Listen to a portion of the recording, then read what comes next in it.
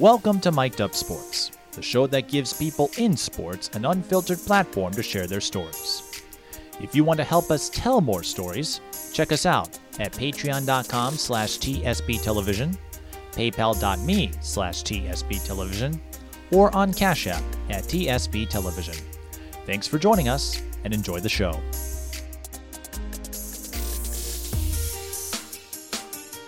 And welcome to a live edition of Mic'd Up Sports, a show that goes in depth with the people who build our sports community. And if you'd like to contribute to this conversation, feel free to drop us a comment on YouTube throughout this podcast. Joining me is someone who I wanted to bring onto this show since I started this podcast series a year ago. It's Brianna Edwards, a graduate of Minneapolis North Providence College, and now a basketball coach, educator, and business owner. You may have seen her on the sidelines last year for Cretin-Derham Hall. Hopefully we'll get to do so again this winter. We'll see how everything pans out with this pandemic. But an amazing story, and one of my dear friends. Brianna, it's amazing. We've known each other for over 10 years. Yep. And we have. I'd like to insert the clip of the first time you've met me. Yeah, I would, except it's in standard definition, so it would look a little, I don't know. Well, going back 10 years, I had hair. You were ageless, but I think only one of us has aged gracefully since then. But just to tell us a little bit about yourself, what you've been up to, and what you've made of this unprecedented year. So what I have been up to, I launched 2 businesses this year, which would be insane to a typical person to think, like, what do you mean you launched 2 businesses this year? So I launched my spice company in April, which is Love It Seasoning, that focuses on controlling your sodium level for the benefits of people who have hypertension, diabetes, those different things. So it has less than 1% sodium. And I was very strategic about that just because my mom has hypertension, and I wanted to create a product and something that she was able to enjoy and not have to worry about her, her levels increasing. And so it has less than 1% sodium, it has 0 calories, and I have 3 different flavors. Next month, I will be launching the all organic version of it, which will give people who are the people that are super health conscious that now it has 0 chemicals in it whatsoever. Even though my other product, has no MSG. Also, I launched my hair care and business, hair and beard oils. And so Shatisse Naturals kind of focuses on scalp stimulation and growing your hair long and all those great different things. And then 33 degrees is being my beard oil is what allows your beard to be basically moisturized and focuses on breakage and things like that. And so those are the business things that I've been working on. Hopefully I'll get to relaunch my podcast soon, Talking Spit. You've tuned in a couple times to hear some of my conversations with that. I am working on 2 books. I would love to get those done by the end of next year. Hopefully, that would be great. One being autobiography, but I'm turning it into urban fiction. And then also one being on focusing on student athletes and their experiences. I'm a special education teacher full-time at Harvard Preparatory, which is in North Minneapolis. And then, of course, she said I coach at Cretin-Derham Hall, and I coach for Minnesota Stars, and then I train athletes on the side. So I don't know how I eat. I don't know how I live, because that sounds like a lot of different things that I'm doing. But yes. I think we all find a way to make it work, because up until the pandemic, I had a foot in the door in several avenues. I was supposed to be doing my 3rd season of Major League Baseball, and I hold a few other gigs as well. And one of my friends is going, I have no idea how you devote all the time to this, but I'm sure it will all come together at the appropriate time for what you're trying to do. And you mentioned the podcast. Of course, you've made a couple of guest appearances on Malik El-Amin's podcast, and people who've hung around you know you are big into basketball, big into sports. Absolutely. And I think the most gratifying or satisfying part of it was seeing Crystal and Emil Jihad, someone who you went against for all those years in the Minneapolis City Conference, make remarks about how knowledgeable you were and how you just kept going at your buddies with all these facts, and just, you came off well researched. I think they were impressed at the amount of knowledge you have about the NBA, the Lakers, You know. Kobe and LeBron, and it's clear you take it seriously. So, Oh, absolutely. And I honestly, and the funny thing is, a lot of people don't know, I was disappointed at that podcast because I have not physically sat down and watched basketball since Kobe passed away. So, and people are like, oh my God, you're being dramatic. But I don't think anyone understood how important Kobe Bryant was to me as an athlete. Growing up without my father being there and being present, my father spent some years in prison. He sold some different illegal substances that caused him to be in prison. And so not having a father figure and then identifying myself to a person that not only favors my father, Kobe Bryant looks like he favors my real biological father.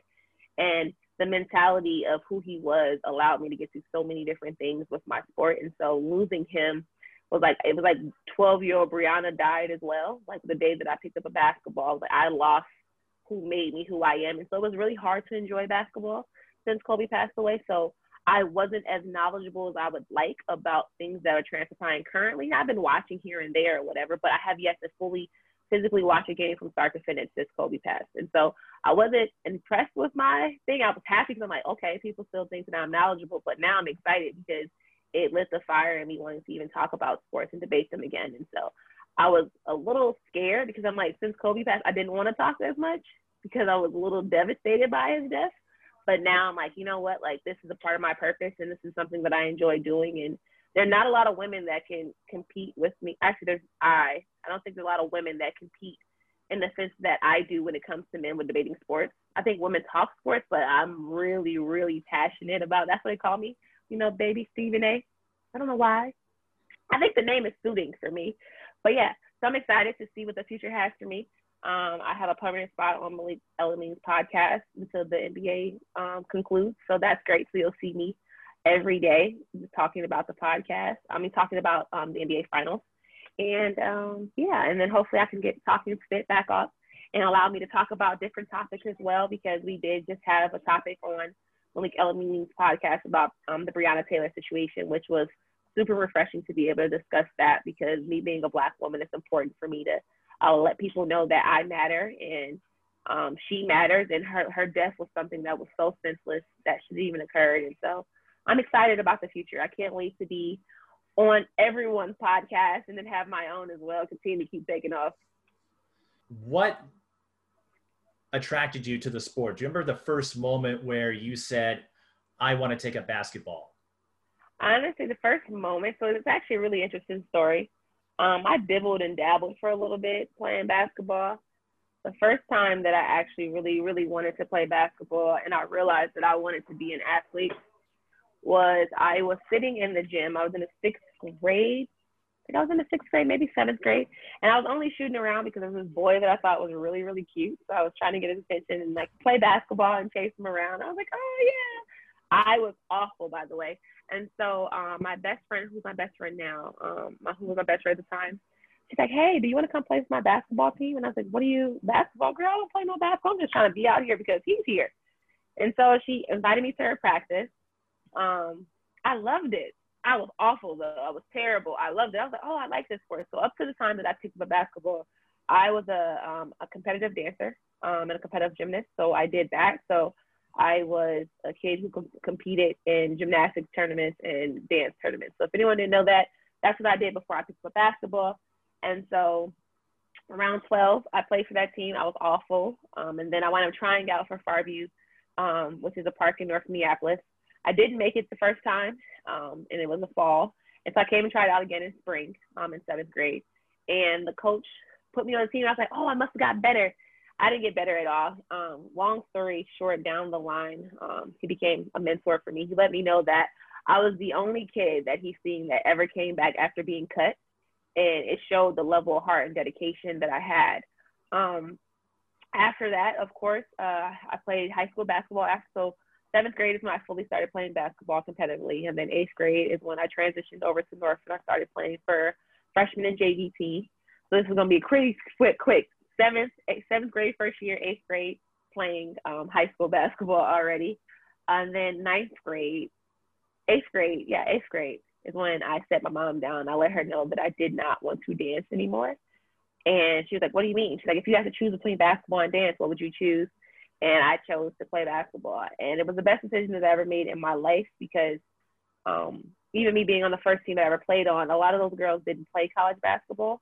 I was the only one on my team to go Division I. And that to know that I was the 12th individual on that bench and to be the person who I am now and saying that I got paid to play basketball. But I picked up a basketball because initially, because I thought a boy was cute, but ultimately because I realized I can pave a way for myself. Basketball was the first time I ever thought about going to college. I didn't even think about college until I picked up basketball. I knew I was going to go to dance school, probably performing arts school or something, but I didn't know that I was going to go to college until I picked up basketball.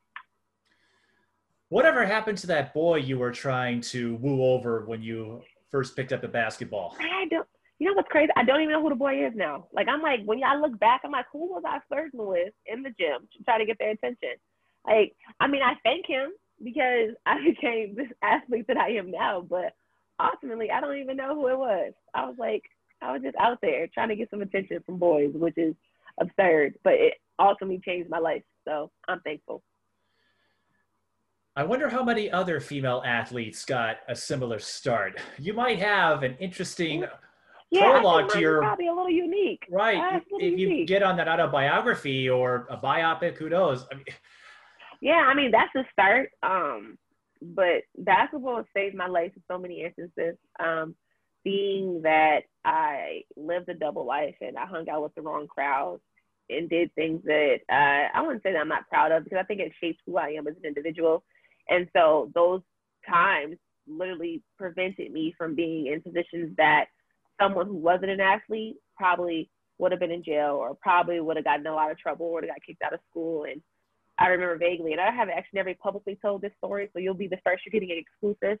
That will be in my book when I finally do write it. But my sophomore year, I almost got kicked out of North High for gang-related activity.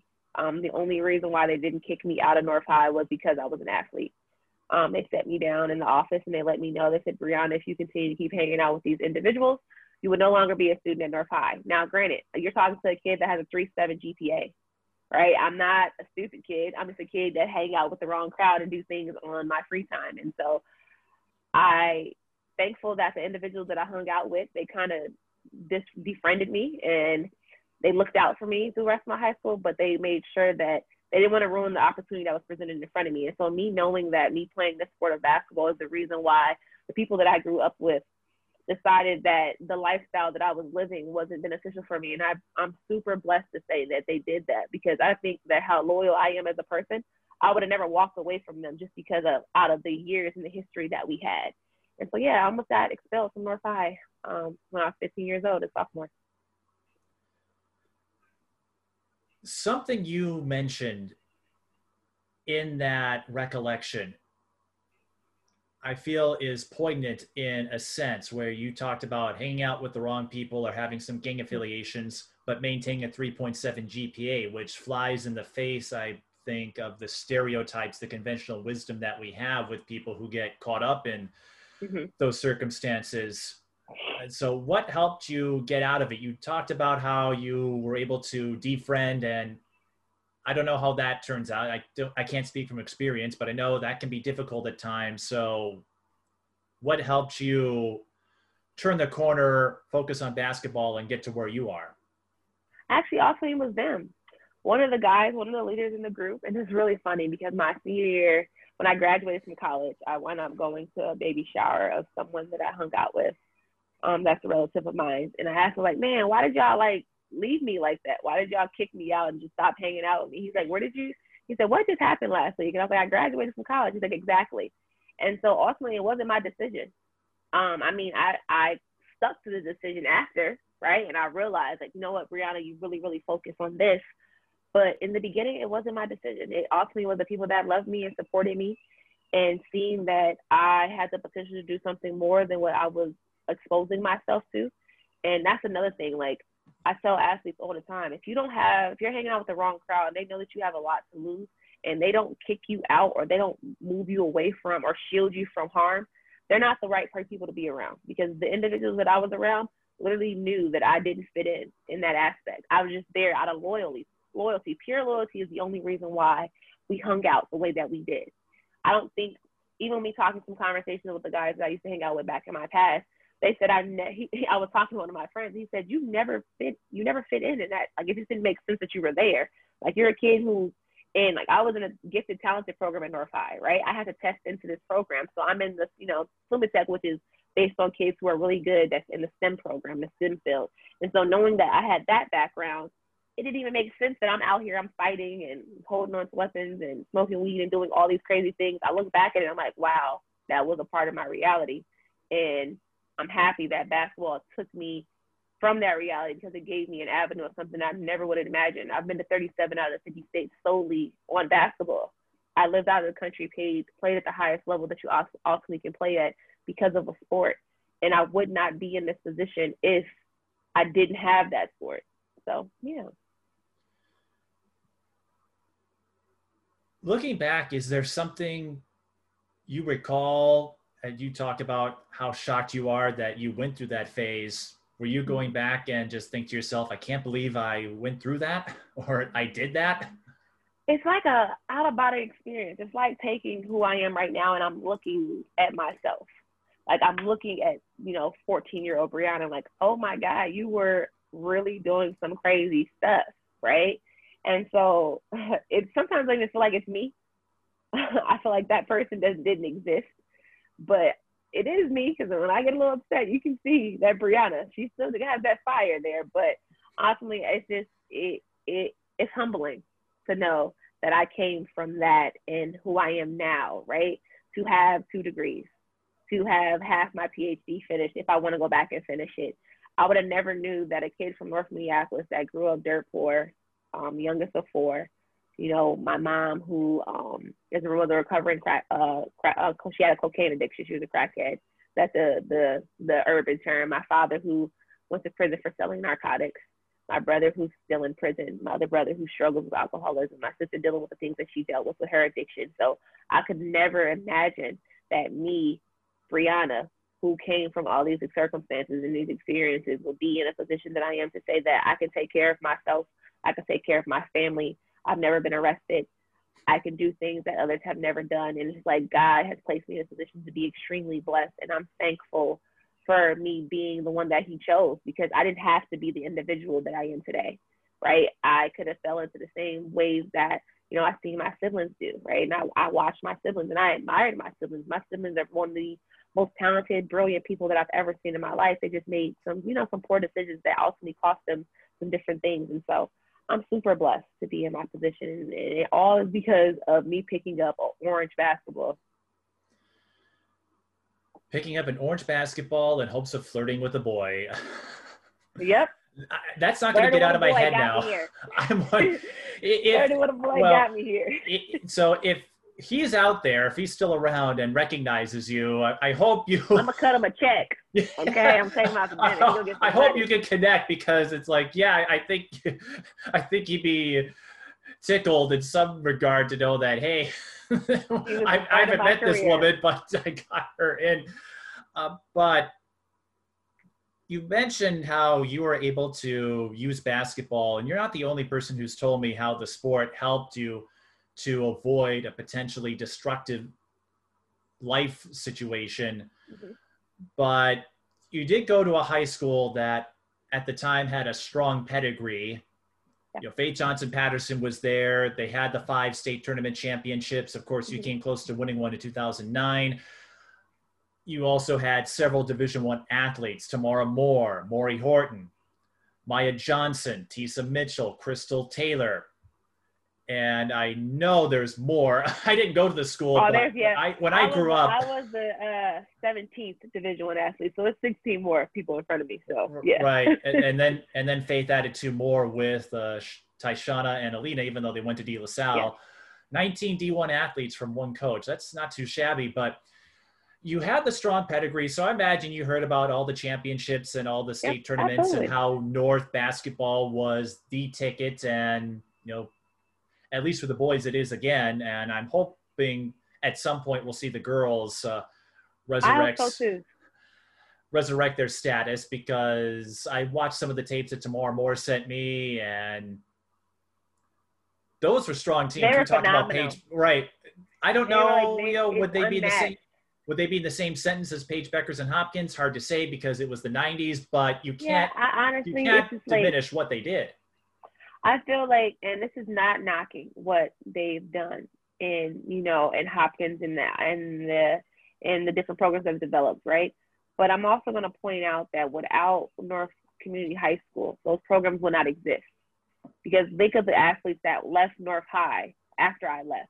They went on to create the powerhouse at De La Salle, went on to create the powerhouse at Hopkins.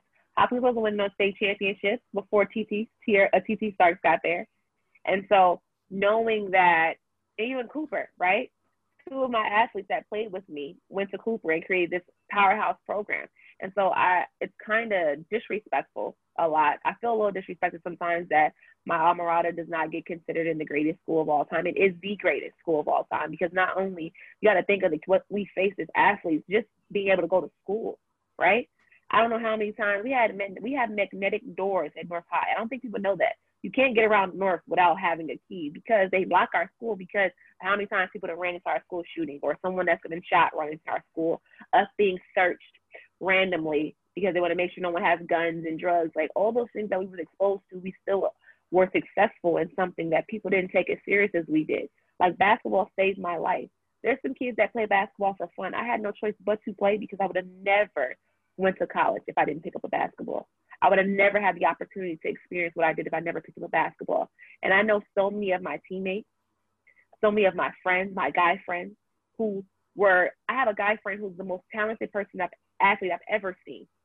And he's never went to college because he fell victim to his circumstances, having to take care of his family, selling drugs on the side because that's all he knew. And so when I think about North High, I think about North Minneapolis, we are the staple of Minnesota. And I can say that with 100% confidence that our men and women's basketball programs are unmatched. Like, that's the reason I wanted to go to North. When the first time I ever seen North High, they blew a team out by 90 points. It was a Target Center. I was 11 years old. My sister was going to Henry at the time and went to Henry. It should be a doubleheader that did. Imagine this. Listen to this, Mike. It had two high school teams. The rivalry was so competitive because Henry and North High had so many state championships amongst them on the boys' side that they used to rent out the Target Center just to play their games. Did you know that? The games were played at the Target Center. So high school games, not state, just in-season high school games at Target Center. So they would have the girls play first, the girls varsity team play first, and then they have the boys varsity team play first. I got there early, and I watched Maya Johnson and them kill Henry by 90. And I was like, what? Who are these girls? And that was the idea. When I was 12, I wrote on my door, North High Polars in glitter because I knew that I was going to be a polar. I made that decision at 11 years old that I was going North High because I was so proud to see these women just killing it. And then to see the history. My grandma went to North High, the original building, not the one that they have now. So it's just like all those different things. It just embodies and who we are as individuals and what the inner city means to Minnesota. So I didn't mean to go on a ramble, but no one matches the legacy that North Community High School has created for Minnesota. No one. Brianna, I'm okay if you ramble because I know you like to talk. So I figure we're going to get some exposition into your life story, which is a good thing, as I think a lot of people don't understand some of the things you went through. I certainly didn't know that you had to battle, gang affiliations, addictions, and some other things. Then again, I know my life was a little more sheltered, but I never really got into that stuff. Well, the smell of certain chemicals like cigarettes abhors me, so I stay away from it. It's so much more, and I really wish that I can tell my story a lot more for individuals. It's like so much more, even being molested at 7 by my stepbrother, right? Me being raised with an alcoholic of my stepfather and cleaning up his vomit at 8 or 9 years old because my mom is just over his mess. Like, people don't know what basketball meant for me and what means to kids who are like me. Like, it wasn't nothing else for us. There wasn't nothing. Like, having to go to a church to get food because we don't have food at home. Having to sit on the ground in my house because they just shot my brother in my house prior. I don't even think I told you this either. I witnessed my brother get shot in front of me at 8. I was standing right next to my brother when he got shot at 14 years old. And so all those things is reason why I feel that basketball saved my life. I was only one decision away from having a whole different story. So, yeah. Sorry, Mike. I'm shocking you. Mike's like, wait, what? What do you mean? You're just so bubbly and all these things happen. And what the heck? It's only shocking because I've never heard it before. And one of my best friends, same thing. She went to Michigan State. I don't know if you've heard of her, Nia Hawley. She told her life story. Grew up in North Minneapolis, so she idolized Taylor Hill, right? But she wanted to be a Minneapolis kid. I mean, Hopkins worked out. I don't think you can argue with what she did there and help. She's actually on the coaching staff at Cretin Durham Hall, by the way. If you didn't know. Oh, we got the scoop. Well, I knew Crystal was making a move. I do follow social media, and Crystal, of course, good friends with her mother. I don't know if I should be saying this because we're live, but I don't care. If any of you if they've got a problem with it, I'm sure they'll let me know. But it goes to what you were saying. It's a small community, but Nia, is there going to be any room on that bench? Because you've got yourself, Tisa, Nia's there. No, we're gonna be fine. We're gonna be great. I mean, we're gonna be good. You're gonna need second row benches just to fit all the coaches at this rate. We're gonna be good. We're gonna be great. I will say this though: if there's ever a coaches versus players pickup game, those players are in trouble. Oh, yourself, Mia, Tisa, Crystal. She's still got some handles. Oh, I told them they would be in trouble. I said, don't let these old knees fool you, y'all. Okay, I was a walking double. Okay, easy. So, but Nia told a similar story to Spartan Vision, the in-house team at Michigan State, and I'm going, wow. But it's not something I asked when I first met you. I figured, well, here's someone who's good at basketball, and I remember interviewing you right after you lost, which probably isn't the best way to introduce myself. I hate that interview, by the way. I don't like it either because I hate it. I don't like it either because I was so green. But you did a great job. You did a phenomenal job. And I've said this too, my one regret with you and with Nia. And so it's weird how some of my best friends from basketball are players that I didn't cover all that much. And I wish I could go back. How ironic. Well, but I'm just kidding. I'm just playing. It's not your fault. A lot of people didn't give me the credit that I deserve as an athlete. Well, and if you've gotten to know Nia, she is very forward thinking. That's not the right verb I was thinking, but very compassionate. She's a great person. Yeah, she's a right. Great So person. she phenomenal human being. Even in high school, where she's wondering, if I could have had Instagram and what page is getting now, what would have been different for me. But I remember her telling me she was thrilled that I was covering her cousins because she's related to the Johnson family and Andrea Adams at Minneapolis, Como Park. And I think she said, we were getting all this coverage. So I was glad that you were covering athletes that didn't get as much TV time, but very aware of her surroundings. And I could say the same about you, of course. So even if you were salty about me not covering your games, and you have to remember, I was still green, still learning the ropes of who the teams or the players to look for. And I was in college, so I didn't really venture out to Minneapolis until I got to college or a few years afterward, because you know what? I sort of bought into the stereotypes about Minneapolis North. Now there are certain things I won't do over there, but some of them stereotypes. Okay, I'm a North Minneapolis kid, born and raised. Believe some of them. Some of them are true. You ask me which ones, and I'll let you know which ones are absolutely true. Okay, I will tell you. Yeah, but I'm glad that I didn't submit to it to the point where I'm not covering games. Now, absolutely, again, as I said, I'm still going to be smart about what I'm doing over there, but I will never be too afraid to go to Minneapolis North, as I have for the last several years with the boys team. I've built a strong rapport with Mackenzie and Trent Witz. And I mean, I got to say I covered a professional football player out of it, Tyler Johnson. who, well, I think he would have had a great basketball career too, but Oh yeah, absolutely. I think he would have. He um, was a stud. now I'm rambling, but I was going to say, who were your idols? You talked about watching Maya Johnson destroy an opponent by 90, Mm-hmm. and I imagine you got to hear about Tamara and Mari Horton and Mm-hmm.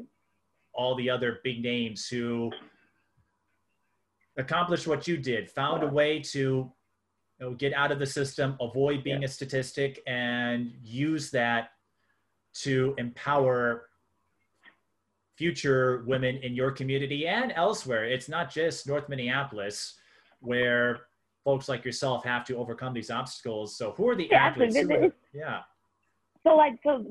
I'm in a different situation. So the athletes at North are like big sisters. I've seen them so much. It wasn't like I idolized them. I wanted to create my own legacy like them, right? Like all we talked about all the time is we watched, Tierra Murdoch, Mari Horton, Tamara Moore, Tisa Mitchell, we talked about Tyree Bronson, Maya Johnson, Darian Frazier. That's all I heard my entire career. I was like, I want to be in the conversation of those names. And even if you ask Faith Johnson Patterson, it was like eighth grade, and I was like, I'm taking my team to state. And they're looking at me like, who is this kid? This kid ain't even on varsity. What? This kid is nuts. I was that 100% confident that I was going to lead my own team to a state championship. And I was set on it. I was like, I love hearing about them, but when she talks about people, I want her to mention Brianna Edwards. You want to mention Brianna Edwards, right?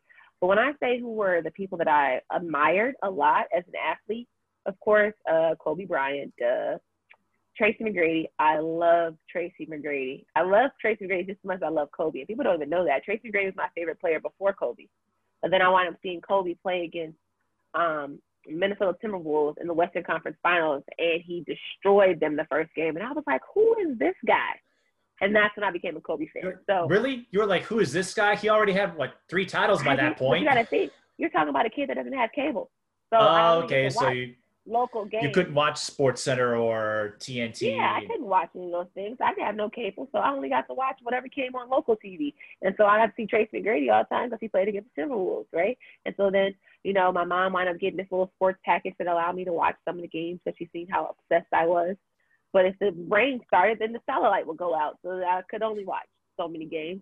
But yeah, Tracy McGrady was my all-time favorite until I met the Kobe great Bean Bryant. And then on the women's side, I was a Derrick Rose fan in high school, extreme Derrick Rose fan. I seen him play live my sophomore year, his senior year in high school.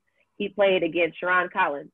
So Simeon wound up playing, what school did Sharon Collins go to? Cove, whatever it is.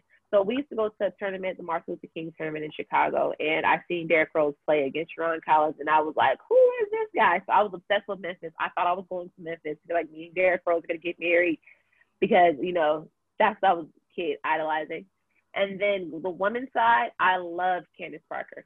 So when you made me interview Candace Parker, I was beyond nervous. She had no idea I was nervous, but I was sweating. If she would have lifted up that suit jacket, it was a sweat mark that was big as the Atlantic Ocean, okay? Because Candace Parker, I watched her since she was in high school. Like when she had a little headband and her little curl under, and I'm like, I was obsessed with Candace Parker. So Candace Parker, Tamika Catchings, of course, Maya Moore was someone that I idolized because it was hard to play against her. Yeah, those would be the people that I like really, really liked. And then someone who will be surprising would be Tayshaun Prince. I loved his game. I was like, I love Tayshaun Prince's game because he just did everything for Detroit. So I was like, that's how I'm going to be for Minnesota, for Minneapolis North. I'm going to be Tayshaun Prince and be the person that does everything. And so those are my players. I remember, right, the interview with Candace, and it'd be funny. And I know, you've forged your own career path and have kind of gone down the road. But if we got you back into the fold in the WNBA and the media ranks, I'm wondering how you'd handle Candace Parker this time around. I'll be confident. I'll be way better. I wouldn't be this little giddy little girl. I was so giddy. And then she had her daughter with her, and I was like, oh my God, her daughter's so cute. It was funny. But nah. Yeah. Well, if it makes you feel any better, I didn't realize the players are in tune with their fellow teammates and opponents, but they're also cognizant of us too, because I had Delisha Milton-Jones on, and she recalled how green I was when I got started in the WNBA. And she's like, yeah, you were trying to be respectful, professional, courteous, but I could tell you were still learning the ropes, and now we're buddies. And it's just funny how you build all these friendships, even in the pros. Like, these are women who'd have no reason to keep in contact with me, but we do. And, I'm pen pals with our Minty Harrington. I never would have expected that. Lindsay Whalen and I, we say hi to each other when we cross paths, because, when she's scouting and I'm covering games that she's scouting. And was it Kelly Roislet told me, it's not just the high school coaches, the college coaches, a lot of them will type in my name to see if I have covered a player that they are taking a look at. So I've told many guests of mine in basketball, I put myself in a hole, because if I stop covering basketball games, yourself and all these others, players, coaches, are going to start looking for me. Oh, absolutely. 100%. 100%. Do you recall, speaking of college, when you got your first offer, how big a deal that was to you? Because you spoke about basketball saving your life, giving you a chance to play Division I, giving you a chance to go to college for free. Do you recall the first offer you got, how excited you were, and what ultimately led you to play for Providence? Okay. I think the first initial offer that I got was like a verbal offer, was from University of Denver. I might have receiving something in the mail, and the coach was like, and I was like, are they sure they got me right? And my mom called and was like, yeah, we're talking about Brianna. They offered me like a verbal offer, and I was like, okay, I've never went to Denver, I guess. I was super excited. I was like, okay, all right, this is cool. But I was a kid that was set on playing in a big conference. Like, I said, if I'm gonna go to college, I'm not going to no mid-major D1.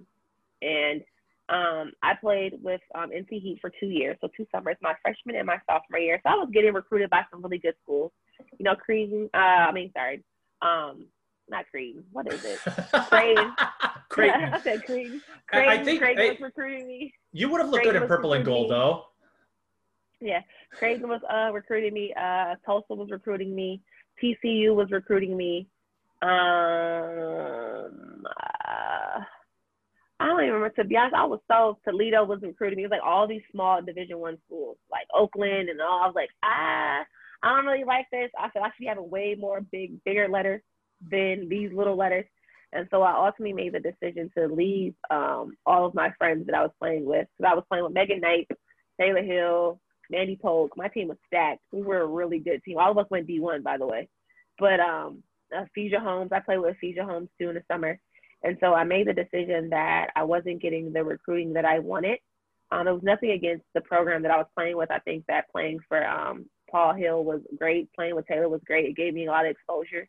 But I wasn't getting what I needed, and I wanted to be seen as a major conference. So I did some research myself. My mom and my dad are originally from New York, and so I emailed a coach. I asked my Coach P, which is Coach Johnson's husband, John Patterson. I asked him, I said, hey, do you know any New York teams? It was my junior year. And he was like, New York teams? I was like, yeah, like I just need a new AAU team. And he gave me the name Gauchos. And I was like, okay. So I went on my mom's computer as long as it took, and I Googled the Gauchos. And so I sent an email to the program director, like, hey, I'm Brianna Edwards. I'm a kid from Minnesota. I'm looking to play in New York. I sent him some game film of me. My people like, wait, what? You're 16 years old. You did all this? I sent him some game film, sent him my cell phone number. He wound up calling me the next day. And he's like, well, I coach a 16U team, but I want you to play for a 17U team because you're going into your senior year, whatever. And so he said he didn't like the 17U coach. He recommended me to a guy named Alexis Smith. And so Alexis Smith wound up calling me, having a conversation. He wanted to fly me out to North Carolina to play in the Deep South Classic. He seen my film, and he was like, heck yeah, I'll put you on my team. And long story short, Alexis Smith wound up being someone that went to middle school with my mom. So it was really interesting how it worked out that my AAU coach that I wound up playing for in New York wound up going to middle school with my mom. And I went there, and then that's when I started getting recruited by Big East. And as soon as I got my first Big East letter, I was ecstatic. St. John's was the first person that sent me a letter. And then it was Pitt. Then it was Providence. Then it was USF. And I was like, I want to stay in the East Coast, like East Coast. So I was like really set. I thought I was gonna go to St. John's, and I'm gonna lie, that was a school that I ultimately wanted to go to. And then it would have been James Madison. Would have been the second school that I wanted to go to. I really liked the coach at James Madison, but they stopped recruiting me. You know, politics, things that happen. But Providence was just very persistent. My coach is now the assistant coach at St. John's. He was very persistent. Like, he was hitting me up all the time, emails, checking out all my games, and I just seen how interested that he was in me. And so when Phil Seymour came to see me play in the open gym, he offered me right on the spot and said, I would like to offer you a scholarship. And I hugged him. It was so weird because I was just so tired of this recruiting process. And then I got home probably about 3 or 4 days later. I'm like, you know what, Mom? I'm ready to make my decision. She's like, what? I was like, yep. She's like, where are you going? I said, Providence. She said, Providence. Mind you, I've never been to the campus. I'd never been to the campus up to this point. I didn't even, my official visit was probably maybe 2 weeks after that. And I went to Delaware. I had just got back from Delaware, and I was like, I'm over this.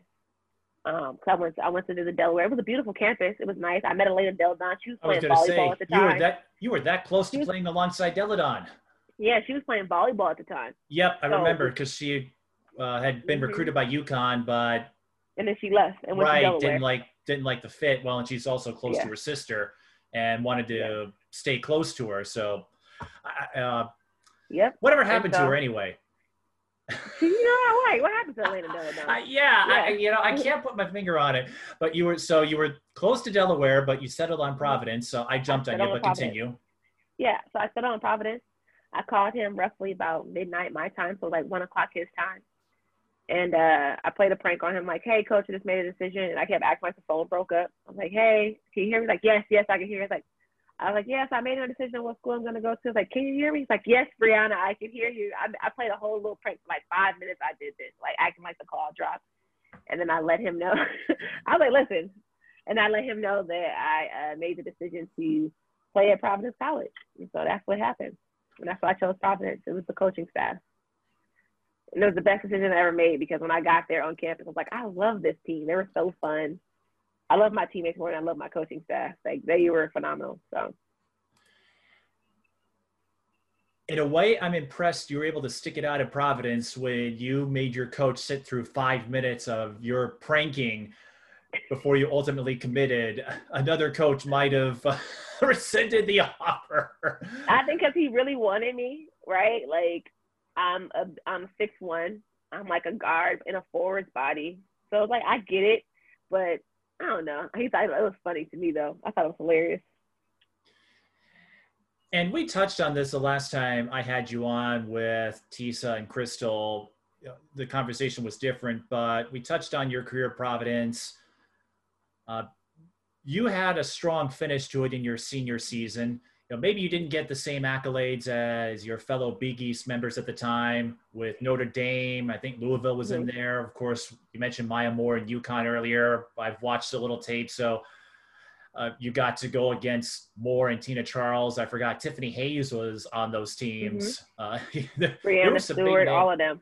Stewie was there? Skylar Diggins. Yeah, yes, so that's right. So I played against Skylar Diggins. I played against I can't remember the stats. There's too many people to name. Bria Hartley, all of them. I've seen them so many times. That's right. Hartley and I think Dolson too, if I recall. Jewel, Lloyd. Dolson, Strickland. That's a bunch of them. It's too many athletes that came out of the Big East that went pro. Too many to name. Well, let's just say I'm glad UConn is back in the Big East. Although now, thanks to my ties, I have some friends who play for other Big East schools in Marquette and Creighton, and now I'll get to see Paige Beckers go against them. They're excited, but it's going to be a lot of fun. You enjoyed it, so even if you didn't get the wins or the accolades or even the numbers that some of your Big East counterparts did, what did you enjoy most about Providence, where you still look back on it fondly, regardless of records and points and what have you? Can you ask that question again? I'm so sorry. I think my headphones are dying. Can you say it again? What did you enjoy most from your experience at Providence, even if you didn't get the records or the points that some other players did in the Big East? I think what I enjoyed the most was the experiencing the traveling. Like we had 16 teams in our conference. So I've been as far as up to Maine to all the way to Florida. Like I've been to every state on the East Coast just for basketball. We traveled a lot. Getting to meet some of the men athletes, like, Chris Dunn being like my little brother, which he plays professional basketball.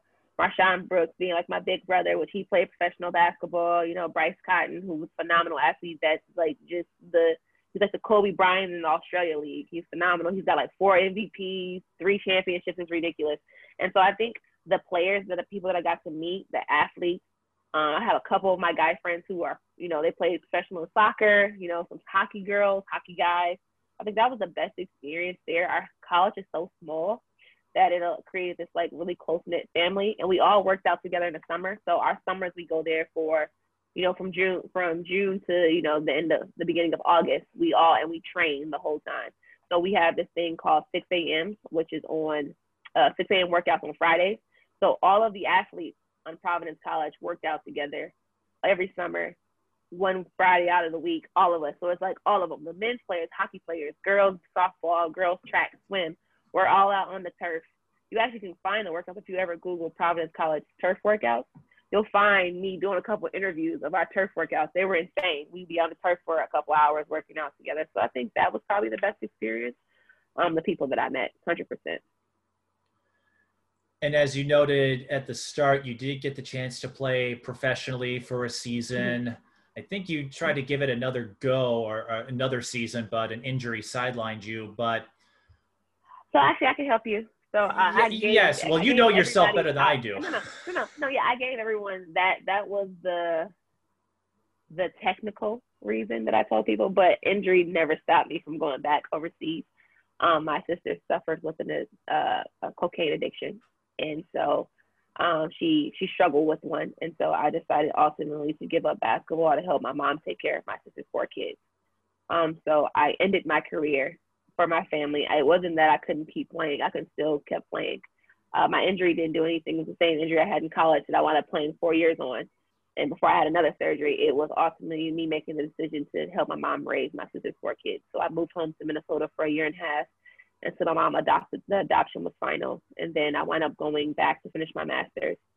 And then I moved home most recently for the same reason. My mom had a stroke last year. And so it made me realize that I had to come back home and help out a little bit more. So that's why I'm back in Minnesota helping my mom with my sister's children. I remember that. And I remember we talked not long after that happened, and you told me or told everyone about your feeling of helplessness being miles away. You were getting your master's in Providence and working your way toward the PhD, and then, a medical situation happens. And I have to imagine that was a scary situation, and it got you back here. And so I'm glad we had the chance to meet now, not for the reasons I was hoping for, but how hard was it to give up the opportunity to go pro? Because I remember how excited you were to get that chance. Because I think you were on a semi-pro team. I know in the interim, the Black Ice. I remember that. Yeah. It was extremely devastating. It was devastating to give up the thing that I love. It was hard to make that decision because it's like I worked so hard, and I had another contract on the table. When I literally was home for 2 months, and my agent sent me another contract, and it was double the money that I was making prior, and I had way more benefits. And I just told them no. And I was like, I can't leave my family. And do I regret it? At the time I was hurt and I was upset about it. I'm losing all the natural sunlight. Hold on one second. So it was hard because I'm like, man, that's who I only identified myself as an athlete up to that time. And so I was extremely devastated because it kind of forced me into this like depression. Like I suffered with depression when I was in college, my sophomore year, going through a really traumatic breakup. The boy that I was dating wound up having a baby on me. My mom had a major surgery. My brother tried to commit suicide that year. My other brother went back to prison. And then my sister was struggling. And so that's my first mental health kind of came about for me was my sophomore year in college.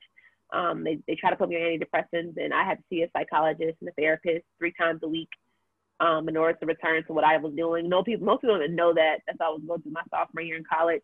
But then when I stopped and I didn't have basketball anymore is when it really hit that I didn't know who I was without my sport. And so it was hard. It was really tough. Walking away from basketball was the toughest thing that I've ever experienced in my life up to the date of me being 29. I'm laughing not at you, but just at that closing statement.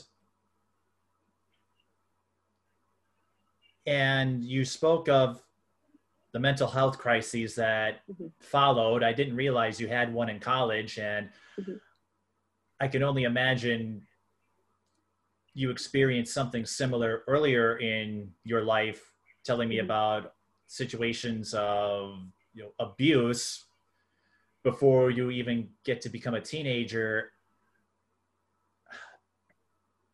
If you don't mind sharing, how hard was it? You said sophomore year, and then I remember you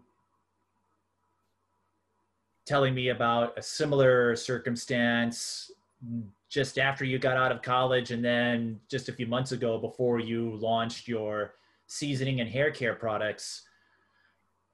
And I don't bring it up to rehash or reopen old wounds or to bring back traumatic memories, but I bring it up because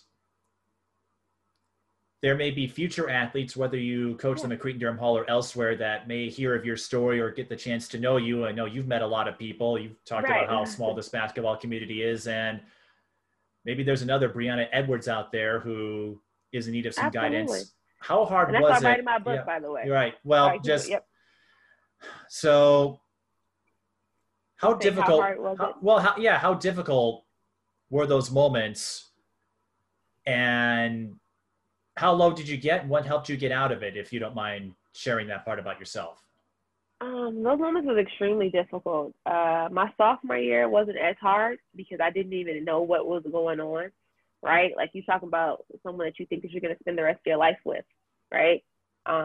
This is the first time I've ever been in love with somebody, and to know that this is something that I wanted to experience with him, he kind of trumped that by going back with his ex-girlfriend, having a baby.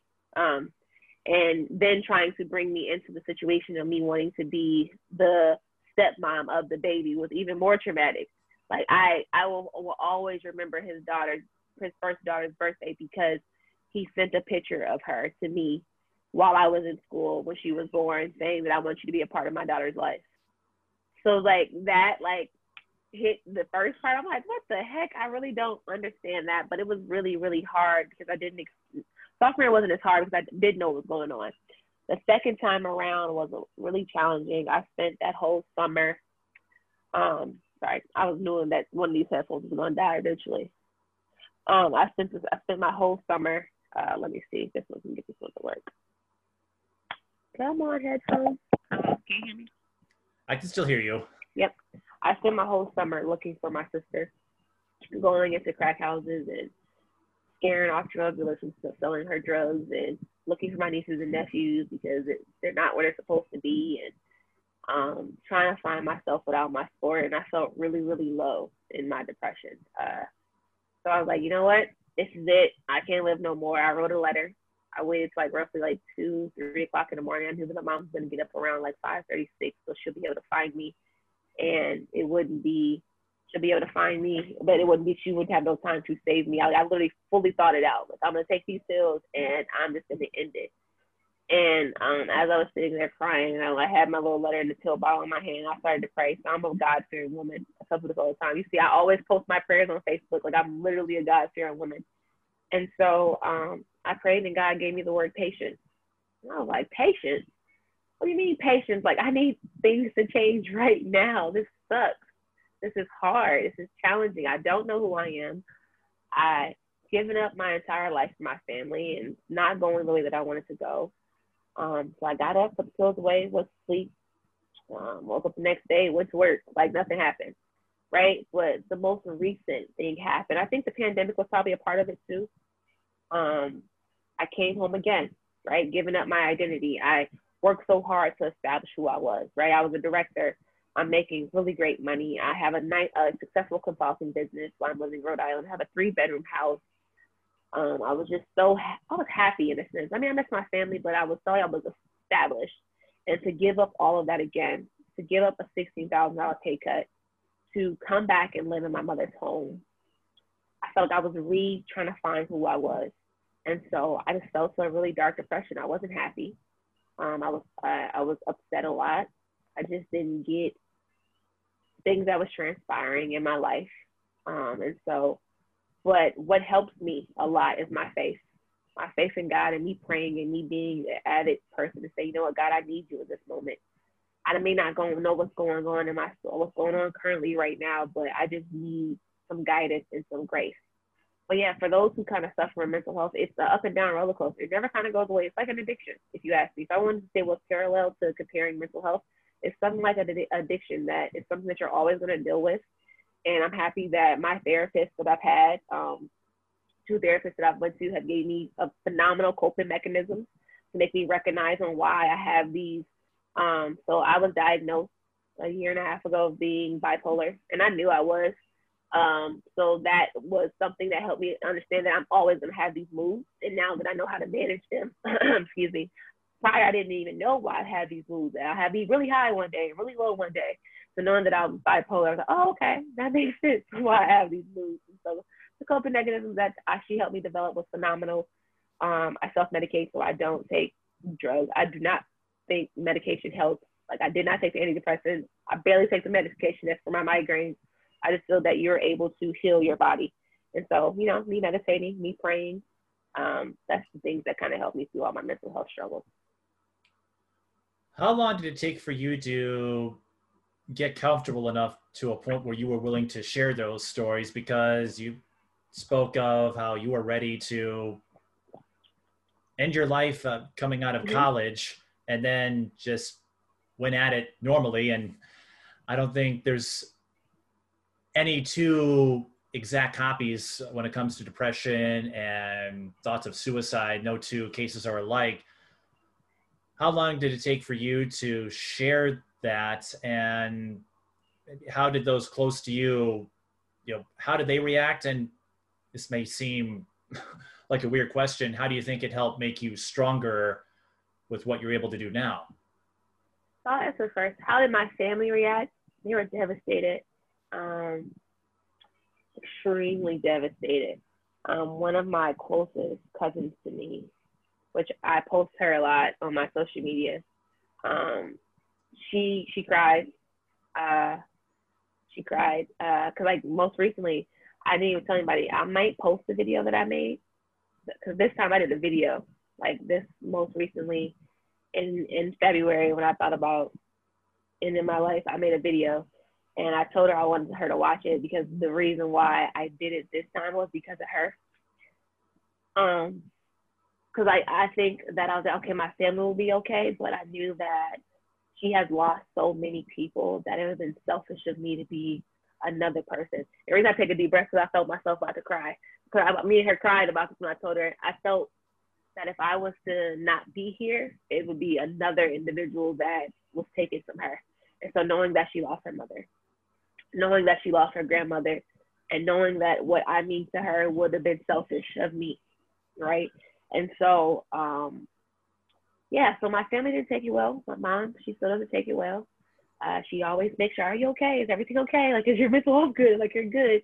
Your family really doesn't know how to deal with your own mental health. They don't get it. They don't understand your struggles. They're like, what do you mean? Like, your life should be perfect.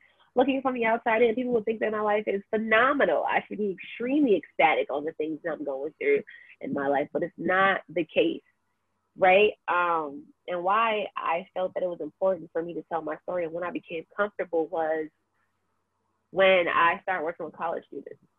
When I seen that there were so many college students that were struggling with mental health, and they had no idea how to do it. And so I started sharing my story with them first, because I was like, I felt that it was my testimony was needed to be shared with them to help them. I started coming across students who were going through the same things that I was going through, that I went through, right? Like my last what I went through was that I had a student who I was really close with who, was sexually assaulted as a young girl, and she didn't know how to work herself through that.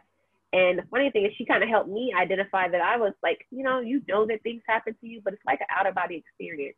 And I kind of suppressed me being molested by my stepbrother for so long. But at 28 is when I realized that it was me that it happened to, as I'm talking to a student, like me telling her my experience to help her work through those different things. And, she takes medication in her therapy. So I felt like it's strength in your lowest moments, because in reality, we went through these things for a reason. And I really think that I went through all these things because God wanted me to be able to help somebody else through what they were going through. And so that's why I started to publicly talk about my mental health, because people could only, if I was to be able to show how many times someone reaches out to me and tells me that they appreciate my story, you would be like, wow, that's crazy. There's so many people that go through mental health struggles, like will come up to me like, I'm happy that you shared this. And so I think that's the reason why I do it.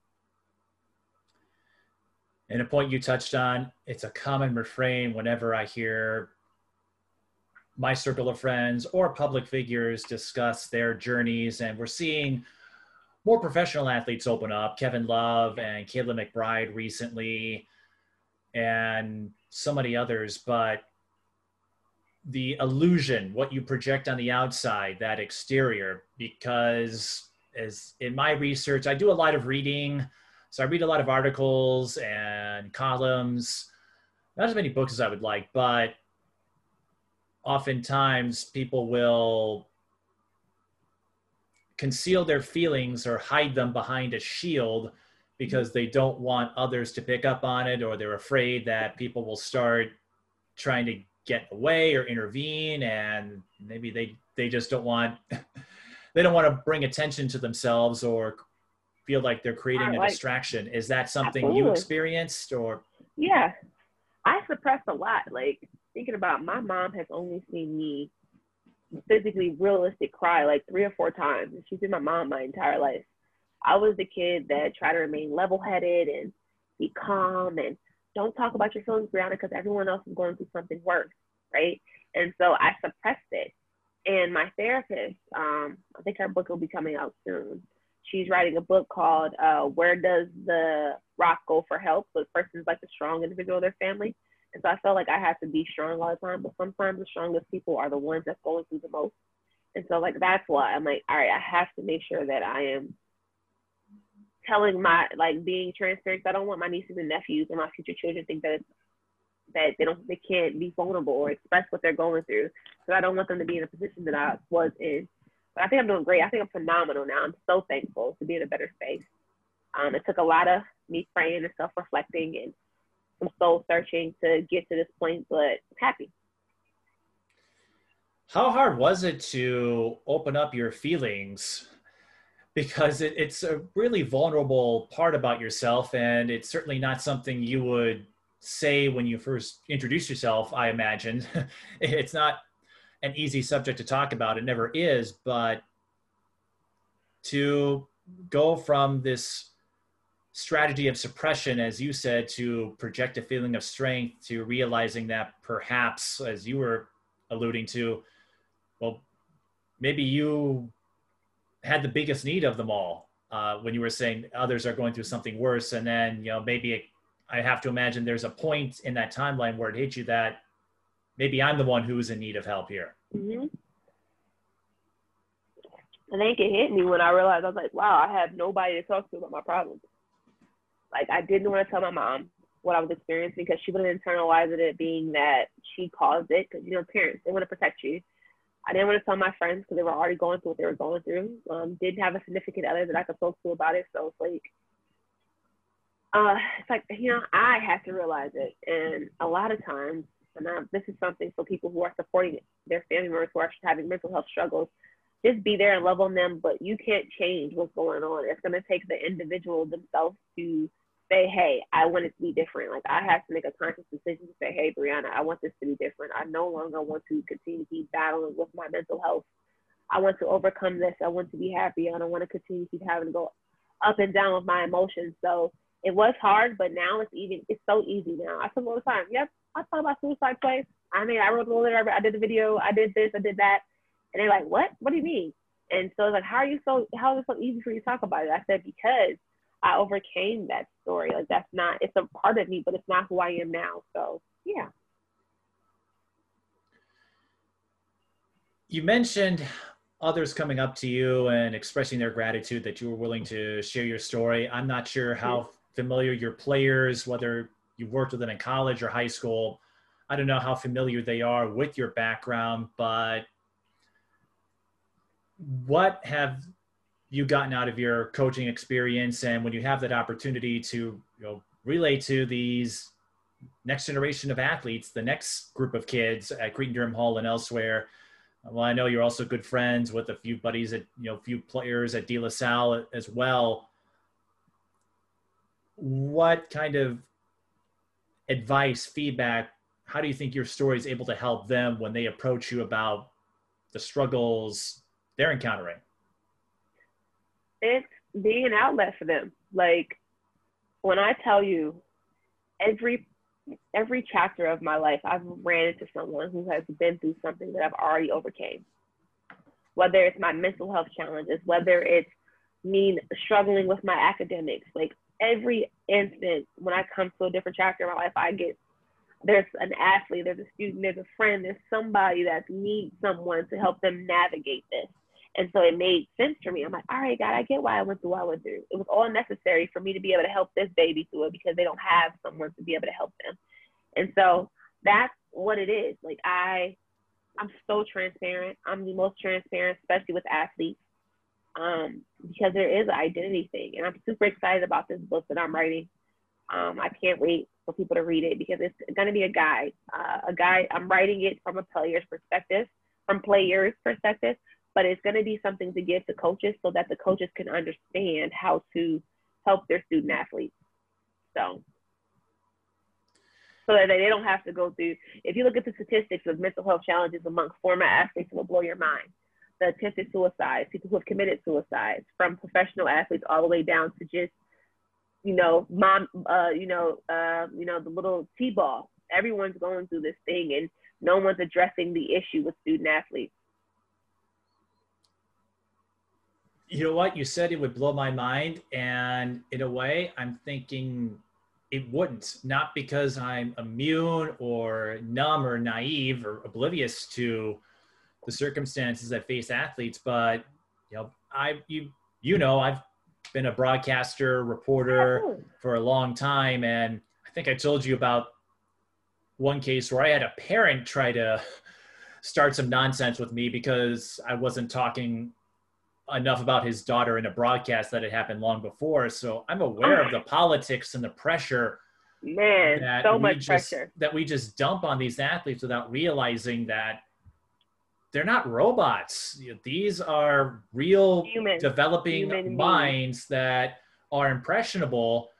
And if we're not careful, they can succumb to that pressure. You almost did for different reasons, but we were joking about the following you would get if you and Taylor Hill and some other members from your group, Mandy Polk, I think was another one, Megan Knight, all great players. I remember covering them in AAU or high school ball, and small world with, Mandy and PJ having kids. Mandy Hill. Yes, she was Polk. She was Polk. Now she's Hill, but her mate, I think, we're half, right? Or does maiden name count, or? Yeah, Polk Hill / Hill. She's married now. So. Yes. And I've joked that I'm going to be covering members of the Hill family until I die or get old. And Monique is like, well, let's hope you get old first. But in one instance, it's like, yes, maybe you would have gotten a bigger offer than Providence, although you don't regret it. You had the chance to meet Doris Burke, if I recall, and you had a great 4 years. Yep. So yeah, Doris Burke, the pride of Providence. And I know every time she's covering the NBA Finals, she's always trending on Twitter. She mentions us every single time, and I love it. And in my head, I'm going, yep, that's Providence. Or she still got some handles too, but at the same time, we also got to grow up with a little bit of a shield or a little bit of a barrier because our every move wasn't being broadcast. You saw with Paige Beckers, she had film crews, She same thing can't with go Jalen Suggs. anywhere. They can't go anywhere. Well, and I didn't help because I covered some Hopkins games too, but I'd already had developed a rapport with some of the parents by that point. But everywhere I went with Minnehaha and Jalen Suggs or Hopkins and Paige Beckers, there were at least 2 or 3 camera ops set up underneath the basket she was scoring at, post highlights. And it's like you talking about, just like those cameras. Imagine how many times people are taking side photos of them. They don't even know they're getting pictures taken of them. Right. And to their credit, they never made it about themselves. So when I would see them talk about or share their stories or articles, it was never look at what I'm doing. They were always happy to share the things, or in the midst of our civil unrest discussions following George Floyd, you saw Paige and Jalen speak their mind about it.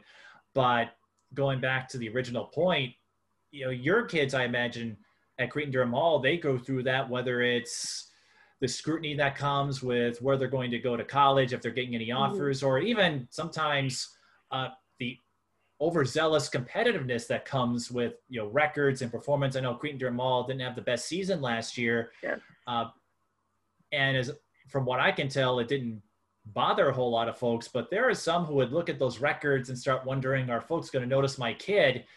And I think that you were saying, being transparent, I'm hoping more folks take up your approach, take your game plan, because that's my biggest fear going forward.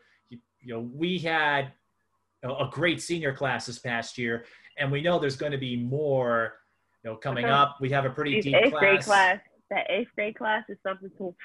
That 8th grade class right now is scary. And even next year, even this upcoming senior class, Alexis Pratt comes to mind, or Dahlia McKenzie, who's going to Illinois, and just down the line, the junior class with Maya Najee and Amaya Battle and Taylor Woodson. I know I keep name dropping Hopkins, but it's my biggest fear is that the parents who get caught up in this vicarious living through their kids aren't going to realize that it's going to put an intense level of pressure. You see me make a Facebook message about that a couple times, of living through their children. I've talked about it a couple times to people. I said, I don't know who needs to hear this, but it's your child's life, not yours.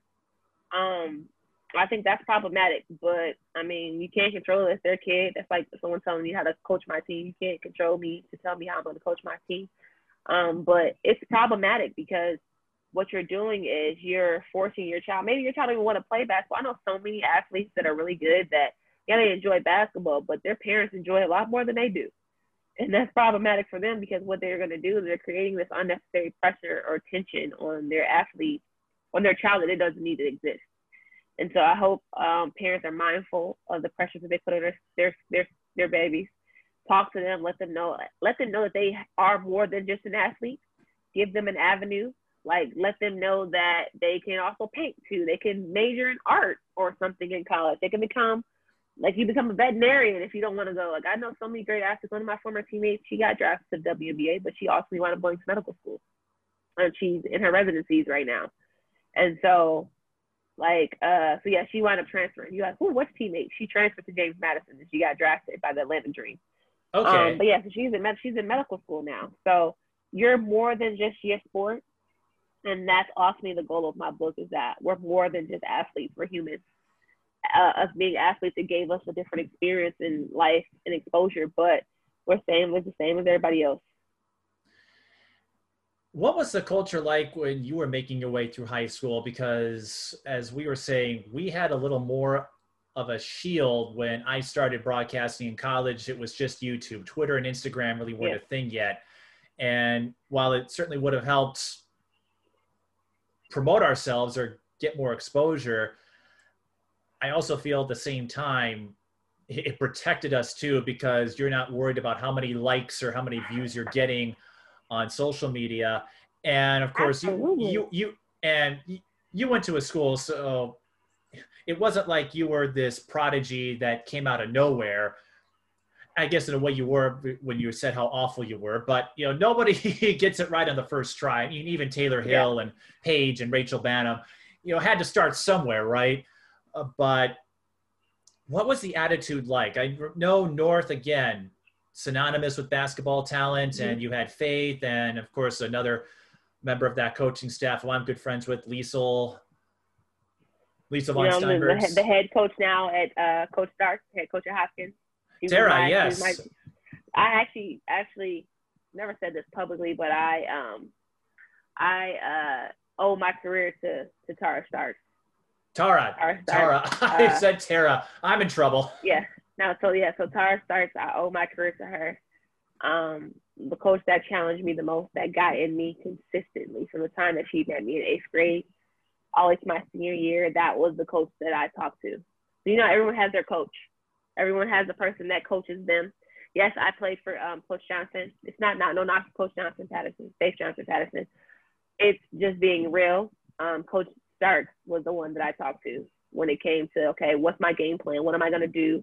Okay, they're not listening. What am I supposed to do? She was that person that pushed me. If you ever see, when I ever was on the bench for a break, I'm sitting next to her and she's in my ear. She's talking to me. So I owe my career to her. That lady was the one that first made me believe that I can be great. Like I came in 8th grade, I was playing freshman, and she pulled me up to play JV minutes. And I'm like, what? I don't know, play no basketball. So Coach Starks was the individual that literally put in the time to coach me. And then I had some great supporting cast. Doug Lemon, he trained me. Lisa's the father of her child, his name was Irv. He was my shooting coach. He's the reason why my jump shot got to the way it was. Coach P helped me on my footwork and my post moves. And so, the culture there was that they wanted to build phenomenal athletes, but there was coaches who focused on solely also making us phenomenal women. If you think about it, all the athletes that went to college, I'm going to say all, because I don't know who haven't, but a lot of us all have degrees and we all graduated college. And we're coming from North High School. We have master's degrees. Tea's about to finish her PhD, so it's like, we created phenomenal women. And it wasn't just all about basketball, well, kind of, but it wasn't as much about basketball as it is now. But I think these kids now, that's all they have. And me not being a part of social media saved my life, because I can only imagine me fighting and someone posting a video online of me fighting, or me getting arrested. I mean, me in handcuffs because something that's transpiring with some, and it's on Twitter. Minneapolis North Star, Brianna Edwards arrested, or Minneapolis Star, Brianna. I can only imagine the level of privacy that I would not have. So I'm thankful, because I'm happy that there's no documentation of the things that I did. I was going to say, did that really happen? What? Did that, the stuff you were just saying, did that really happen to you? Me being in handcuffs? Yeah. Okay. Me fighting? Absolutely. I'm learning more about you than I've ever had. And you know what? It doesn't change a thing. I think, well, you and I have known each other well enough that, and you're not the only athletes who went through that. Who was it? There was another athlete who went to Wisconsin and is going to be inducted in their Hall of Fame who said the same thing. Yeah, my past wasn't great, but without it, there's no me. So. Okay, without it, it's no me at all. Right. So it's yeah, I'm not proud of it, but if I didn't go through it, right. Well, I mean, and just what you had said, it reminded me back in the season opening weekend from last year. I covered a game where a fight did break out, and there was everyone I talked to, and we all thought the same thing. We're yeah, let's hold off. And for the very reasons you spoke of, because I'm thinking, I'm not judge, jury, or executioner. I don't have any disciplinary power. What happens if I post it? College and the pros, it's a little different because you have more live stream and, more of a microscope, and, you're considered adults, I guess. So I think we just view it as you're more capable of your own decision-making. Mm-hmm. But yeah, I remember that because you had told me there were some clips that surfaced anyway, and I'm just well, mine isn't going to be one of them. because of what you said, then we're not looking at yourself or others as athletes. We're looking at, oh, just another thug. Sorry, I think you know what I'm No, saying. honestly, no. I get no. What you're saying is I mean that 100% by correct. example, And so, not as a no. term What to. you're saying, yeah, not a term to be offensive. It's absolutely correct. And so I'm happy that I didn't grow up in that era. I'm happy that I grew up in the era that I grew up in, because it gave me a certain level of privacy that I needed to be able to make my mistakes in private. That being said, you were quite the rebel in high school. I had no idea. I know. How did Even you? in college, my teammates and I got into a brawl in a club in college. Wait, My what? entire team. Mm-hmm. And if our college coach would have found this out, I ain't gonna say what year, so I'm not out any of what players was on the team. No, and I don't want you to, but it's just like, but it was what? it was about 10 of us. It was about 10 of us that got into a brawl in a club in Providence. And I was one of the 10. That's all I'm gonna say.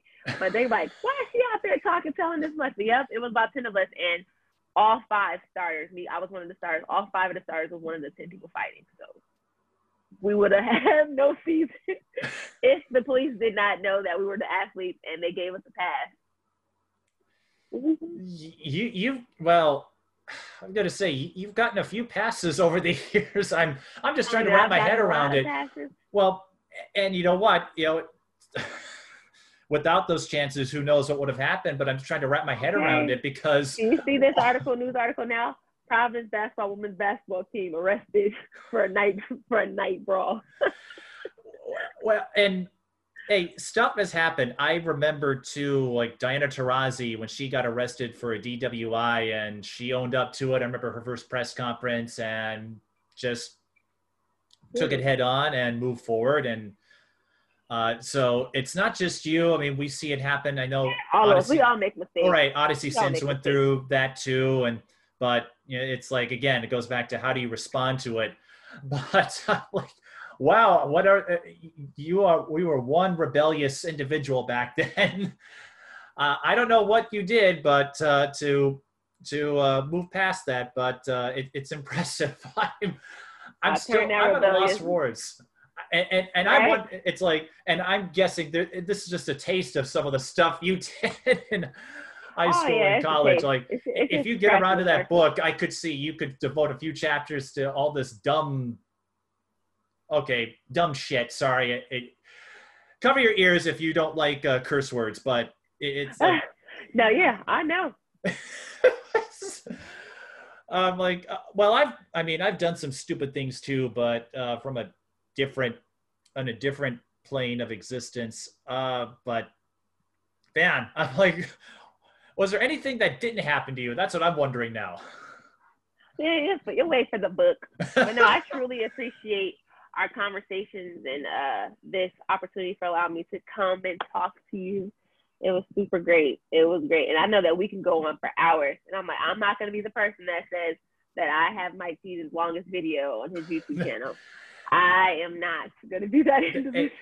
Well, there were a couple of things I wanted to address. And it's okay if this is the longest one. I had Nia on for 3 hours. So it's amazing when two friends to get together and all the stories you share. But what led you into coaching? I know you coached for a season at Maranatha, came back to Cretin-Durham Hall, and I know you have ties with Crystal. I can't remember when the two of you first met. I think maybe it was when you were playing and she was officiating, but she reached out. That's the first time she's seen me, yeah.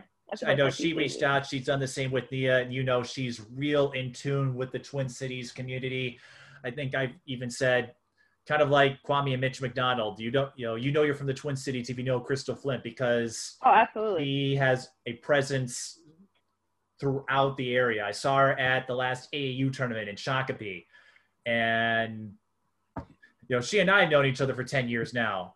But what led you to get into coaching, and what have you enjoyed most about it? I've always been a player's coach, so I see the game a lot different than other athletes. Like, I can break down a game. Like, I will sit there and I can understand the patterns and the trends, and that was me as an athlete. Like, I'm like, all right, I can tell what defense they're in right away. I was just always a coach on the floor as a player. So it was an easy transition. Coaching, I always wanted to give back in some form, but it's a lot harder to coach than it is to be a player because you can't control the game as much as you could as an athlete. Like I now can, I can control the game a lot better when I play versus me being a coach. What I enjoy is the relationships that I built with all my athletes, 100%. Is that something you see yourself developing, becoming perhaps a head coach, or what right other now, visions? I don't want to. Okay. Because I remember when all those coaching jobs opened up, everyone kept asking me. A lot of people hit me up. Are you going after the cell job? Are you going after this job? And I'm like, the Hopkins job. No. There were some big openings, Como Park. I was like, no, because I think Alexa, she asked me about, if I was going after the Como Park job because I knew that she was leaving. Someone asked me if I was going after the cell job. I don't want that responsibility right now. I have a lot going on, and there's a lot of things that come with being a head coach and running a program. I just want to coach. I don't want to have all the extra stuff. I don't want to have to deal with the parents. Not saying our parents at Creed Durham Hall are not great parents. I just don't want that responsibility right now. I just don't have enough room on my plate to be in a position. Do I have the skills? Coach Krim tells me all the time. She always makes jokes. Well, I don't know how much longer I'm going to have Brianna on my staff because she always says that I'll make a great head coach, but I just don't want to do it right now. And you mentioned wanting to get back into your podcast. You're writing some books, and I know you and we've called some games together. You were looking into that for some time. Is a media enterprise still in the works? I know you are investing your energy into a lot of different enterprises, but I would say you're trying to build a foundation for your own media brand, if you know what I mean. Absolutely. Ultimately, my biggest goal for myself, I said when I was a kid, and I'm going back to it now, I've always wanted my own talk show.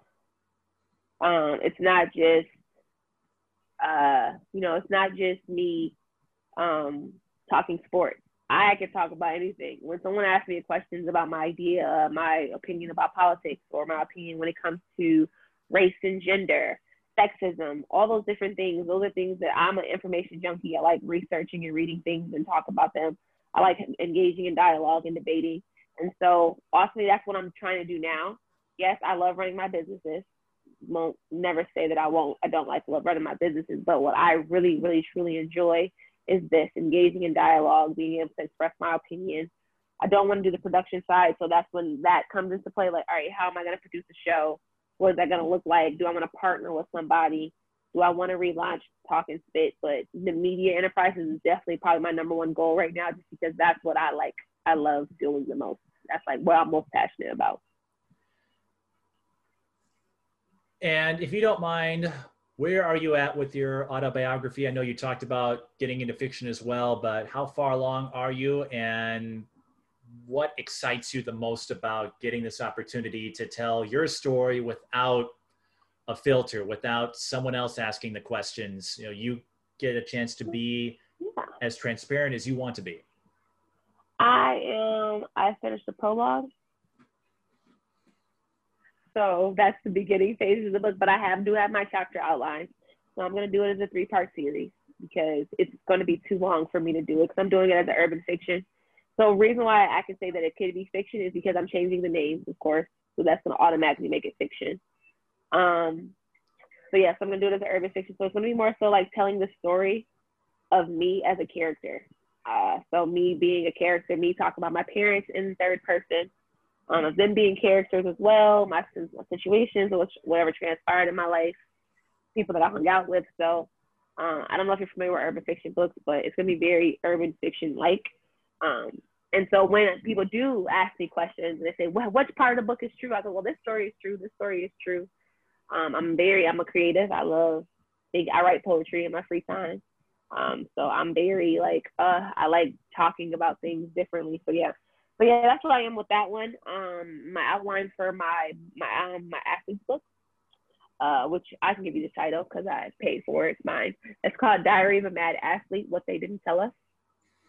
And because it's going to just be a bunch of stories of athletes, and we're going to just kind of go through what was frustrating, the highs, the lows. I started at the beginning of the book just talking about the great things of being an athlete, and it's going to take an ugly turn. It's going to be some ugly truths that a lot of coaches may not want to hear, but I'm taking some former professional athletes, some people who played Division I, people that played JUCO, and I'm just going to take all of our stories and combine them into one. I'm going to be conducting interviews just to get our perspective and say what should have they told us, and how would that have been helpful. And then the last chapter will formally be like ways to support a student athlete that's going through identity crisis. Yeah, so that first one is more of a semi-autobiography, and I've actually met some authors. One was an old friend of mine who did that with her first book, where she told her life story but changed the names to protect the people that she cared about. And I'm sure when it goes to the editing process, it may take another form, or who knows what ideas will come of it. I'm also curious, Brianna, did you ever reload all the Drake songs you deleted from your phone last year? Yeah, I don't know. That is so funny. That was a curveball. I don't know. I honestly listen to different type of music. I listen to a lot of different music. I that whole cancel thing is, I won't even go into that one. I'm not even going to discuss that one. The whole cancel thing is just, it's absurd. I mean, I understand why, but I'm like, whatever. That's where I'm at. I'm in the whatever phase. So. Well, to clarify, the only reason I think you canceled it was because of the Raptors-Warriors finals last year. So it wasn't anything that Drake did. It was just, you and I, again, we have several mutual friends. And so we were just laughing our butts off, not at you, but just watching the shade you were throwing. But again, it goes back to how big a basketball fan you were. Well, because, you're a Warriors fan and Toronto gets the title. And, but it was just funny. But I think that's why, you're a great guest for other podcasts, because it's clear you care about this stuff and you're not afraid to defend your teams. Going back to the coaching staff at Cretin-Derham Hall, a lot of former players. Of course, you can't put them all together because they all grew up in different eras. But if you had like a one-on-one or a two-on-two, if you had a way to make it happen, how do you think it would turn out? Because you've got 4 D1 athletes that I know of. There may be more. One of them missed basketball. Yourself had a fine career at Minneapolis North. You had Crystal, who is part of the first Gophers team to reach the NCAA tournament, and Tisa, who she doesn't remember this as well as maybe we do, but I guess she was quite the post player back then. How do you think it would turn out? Or who would draft who? I guess that's another thought. You, Nia, Tisa, and Crystal. Well, that would be interesting, especially we got to train though. So that'd be, but it'd be a nice game though. That I can tell you, it would be a really nice game, depending on. But I think Nia would have the upper hand right now because she's the most fresh athlete out. But I don't know, it'd be interesting. What would you like to close with as far as advice, feedback, tips? We've talked about a lot, and we discussed some heavy topics as well, especially with your mental health and how your life could have gone in a much different direction, or it could have ended long before you accomplished what you set out to do. Yeah. With all of that experience at your disposal, what would you say to others who may be going through a similar struggle? I would say that life is movement, and every movement is necessary, whether it's the good or the bad of whatever is going on, what's transpiring. And I think when you stay the course and you stay faithful, no matter if you believe in God or whatever your religious preference is, that you have to be very, very patient and trusting the process and trusting that everything is going to work out, regardless of what you want to do. This is very transferable to athletes, to your everyday person, your 9-to-5 person, that it may be hard. It may not see that you may not seem that you can see the light at the end of the tunnel, but ultimately, when you persevere and you continue to be resilient, the outcome is more than you can imagine. So what I would say is continue to keeping the faith, staying strong, work your butt off, do what you have to do to accomplish all the things that you want, and realize that you are your worst and best, your worst enemy, and also your best supporting cast. If you don't believe in yourself, no one will ever believe in yourself. And so that's what I would say. Believe in yourself, trust the process, remain patient, remain resilient, and kick butt while you're doing it. Well, when you're ready to publish your books, or if you start the talk show, I would love to come on. I can't. Absolutely. You're coming. I was going to say, I can't discuss the NBA as thoroughly as you can, but I'll do my best. I'm more of a casual fan. No, you're fine. It won't Well, just be the NBA. I'll have a bunch of different things because the crazy thing is that you don't tell your story enough either. Everyone just thinks that you do sports, but no one knows what your struggles are. And, you're disclosed to me what your struggles are, right? And so I think it would be inspiring for people who are in your same situation when it comes to your actual diagnosis. And I think that it will help them move forward in their life. So you need to be a person that need to be a little bit more transparent about your experiences so that people can know that there's people who aspire to be in your position, but they don't think that they can because they have the same diagnosis that you have. And so I don't want you to be a person that limits yourself to just thinking that you can talk about sports. You have your own individual story that will be very beneficial to others and inspiring. So. Well, I do hope I get the opportunity to share it at some point, but you can do it on your own. You have a platform, Mike. Well, you know what I'm saying, though, right? I get it, but I think that you would be a perfect person to do it, to even start a foundation that is solely focused on spreading and educating people the correct way on ways to function the way that you function. So you have so many different things and avenues that you can go down. You just have to tap into them. But that's a whole nother conversation for us offline, that we could talk about ways to do that for yourself. But I think that would be something that you will be phenomenal at and could be a phenomenal spokesperson for people that struggle with the same things you struggle with. Something tells me we might have a little bit of that conversation after I stop this live stream.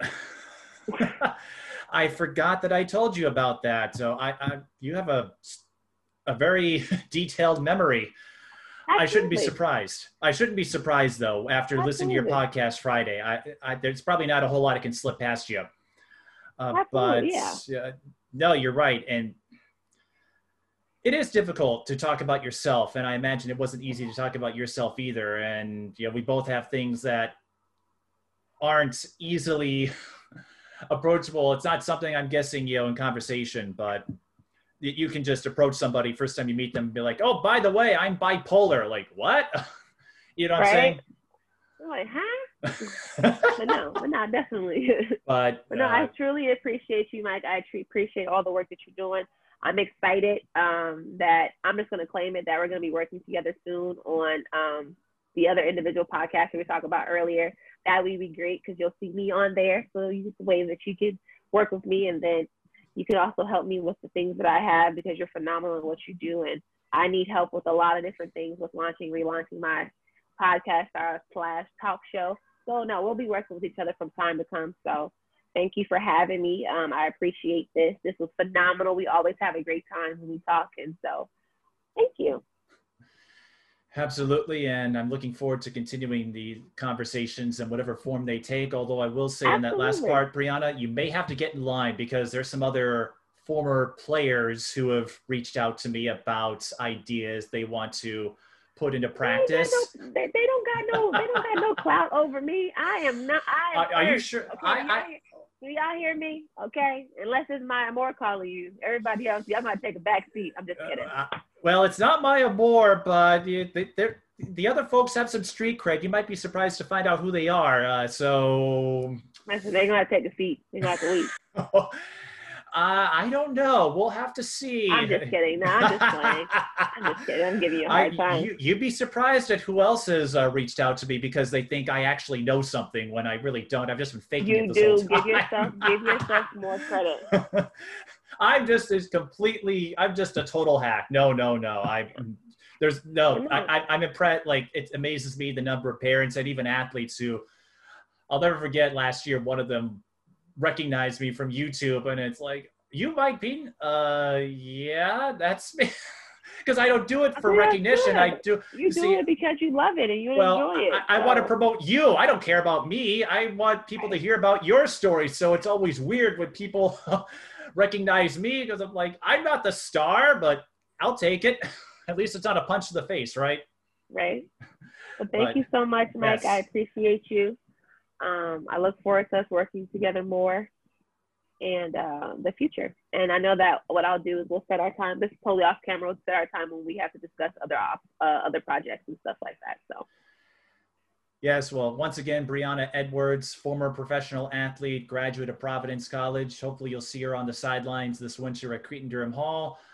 We'll certainly see her on the sidelines again at some point. Otherwise, keep your eyes peeled for her talk show and book projects whenever they become public. I'm sure we'll know. And I know you keep a social media profile on Facebook and Instagram. So I imagine that's one way your followers can stay in touch with you. Yep. And don't forget, look for her on the Huddle Up podcast. I'm sure there'll be some NBA Finals discussions with her Lakers Good team. One. Well, the Lakers will still be there when LeBron leaves. Yeah. But as we said at the start, it's not the player himself. But again, a whole nother conversation. You and I could go on for hours. So, and Absolutely. And if you want to be a guest on a future episode and talk spit like Brianna does, or throw compliments my way when I don't see them coming, I'll happily take them. Just reach out to me on Twitter and Instagram at @TheMikePeden, or by email tsvtelevision@gmail.com. But I want to thank all of you for tuning into this live edition of Mic'd Up Sports. So until next time, thanks for watching. If you'd like to support TSB television programming, check us out on Patreon, PayPal, or Cash App. And thanks for watching Mic'd Up Sports.